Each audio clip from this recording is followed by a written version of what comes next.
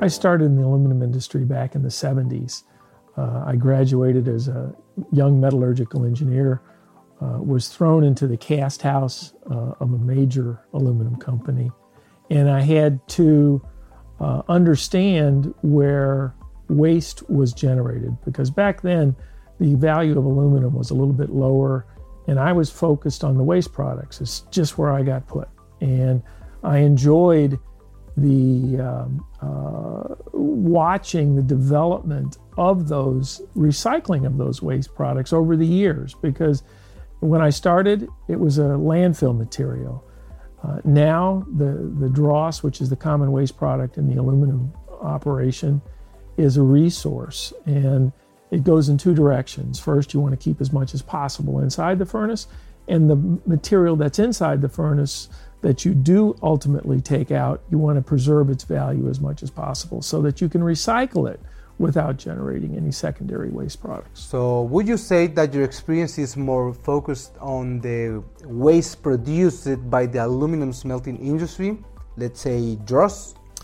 My basic technology knowledge is all around dross. I have several patents in that area on the development of equipment and processes for dross processing. But as you get into dross processing, you also have to know about what makes dross. So I'm very versed in melting techniques on how to generate less dross and burner situations and furnace designs, all focused on reduction of dross. Dross is very important. When I walk into a casting facility, I can look at a customer's pile of dross and tell if his process is right on or if he has a process problem, because in the dross tells the whole story of the cast house, and I'm very good at reading that story just from walking in and seeing that dross. Okay, now, for a young engineer to understand the evolution of the dross handling for what it was in the 70s to what it is right now, what could you tell him, and what would be the changes that we should expect for the handling of the dross in the future? I think when I give presentations to people on dross processing, I have this slide, and it shows, it's the typical, caveman to astronaut slide, right? As you go through the ages. And in the 70s, when I started, we were the caveman. We took the material and we essentially threw it away. A lot of people got rich off that. There were some very clever people who understood that material was full of aluminum. But as the years progressed, we learned about cooling the dross. We learned about enhancing the properties of the dross by not letting it burn. We learned all of these different techniques, and now we're kind of at the apex of this, and where we're learning now to recycle the dross without generating any secondary waste products and keeping the aluminum inside the furnace, which is the most important aspect. And these are relatively new technologies that have developed over 40 years. And I try and bring that knowledge to young people, because there's not a lot of people out there who have the knowledge of what happened in the past to understand how to develop the future. As for the dross handling, I have a big question. What is better?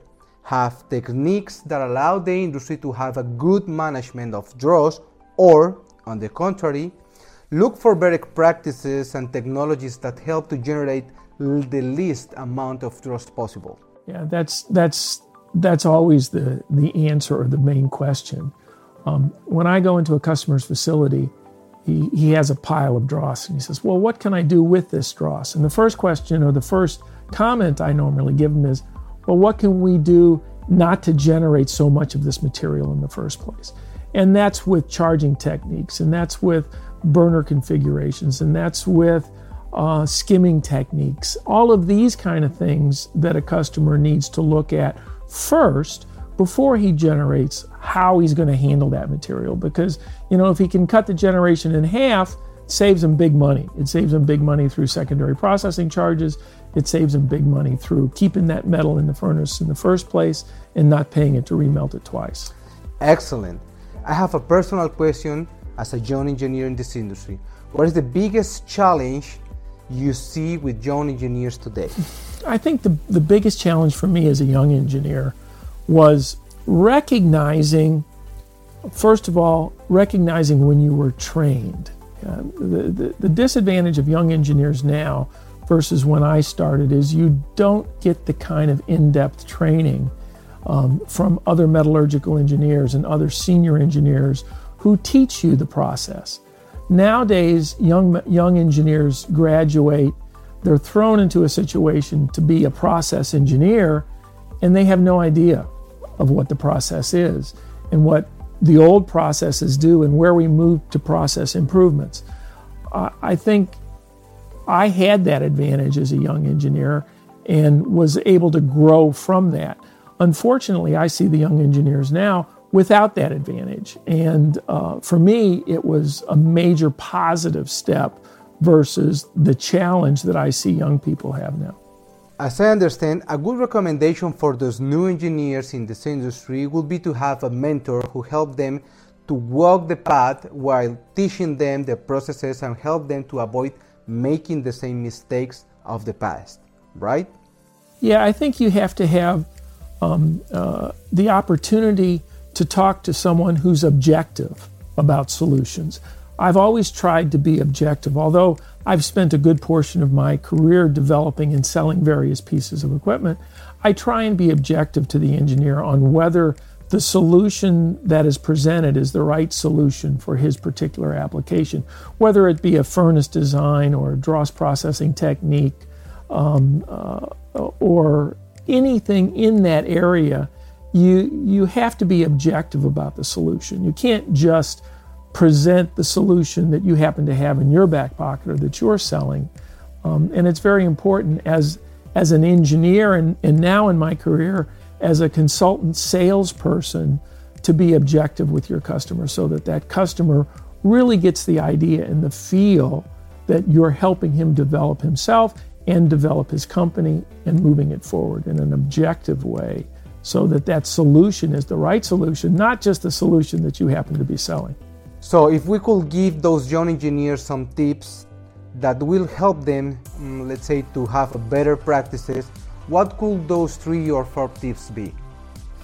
Well, I'm not sure you can give them just 5 tips or 4 tips or whatever, but I think first, in the development of a cast house, you have to be safe, okay? And I think the first thing to look at is always the condition of the scrap. Is it wet? Is it dry? Are there contaminants that can be dangerous? Okay, that's always the first step. The next step is when you charge that material, you want to be sure that it's evenly distributed into the bath. And typically, people like to charge as much scrap as possible to shorten their workloads, and it's stuffed to the ceiling, and the burners are hitting it, and you're getting tremendous melt losses. There's equipment now that automatically charge those furnaces, and the bath is distributed. The scrap is distributed very evenly on the bath, and with new AI and in-furnace cameras and these kind of technologies that are very new to the industry, you can actually tell when the furnace slumps so that the charge machine comes back and lays new cold material on old cold material. Again, from a safety viewpoint, because you don't want to charge into a molten bath. After you've done that, right, the next step, skim that dross out very, very carefully. It's not being skimmed by a fork truck where the boom is banging and you're falling aluminum out into the skim pan. You want it to be very automated, very smooth, very, very clever as it comes out. And this is done by new designs of equipment. So it's a mix between good practices and the right technology. Yeah, and these ways are being developed. In the 1970s, dross recoveries, and when you look at dross recoveries and dross generation, you see how good melting technologies are. As those recoveries go up, you saw technologies go up. Now we're in a unique place where the actual aluminum content in the dross is going down. Why? Because we've got that technology to leave the aluminum in the furnace now and to pull out the dross, cool it very rapidly, and then separate the aluminum from the oxides without generating waste product. I mean, the worst thing our industry has ever seen is the recovery of dross from a rotary furnace.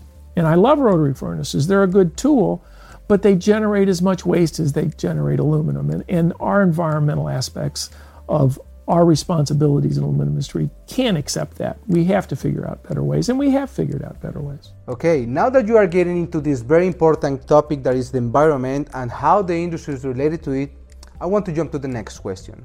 Where do you think the aluminum smelting industry is going to move in the following years, having taken into account all this new environmental regulation?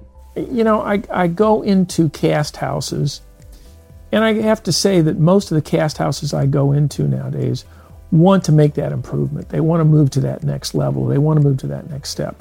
I think people recognize now that they can melt aluminum without generating waste products. And so they're looking for those ideas and those technologies that can make it a safer operation, make it an operation that requires less manpower, make it an operation that generates less CO2, and make it an operation that generates less waste. And the industry as a whole finds that important now. 15 years ago, 20 years ago, that wasn't important. You know, you were trying to melt as much aluminum as possible and do it in the quickest amount of time. I had many clients that the only thing they worried about were the pounds out the door. Now, that's not the case. It's not just pounds out the door, but it's efficient pounds out the door with low environmental impact.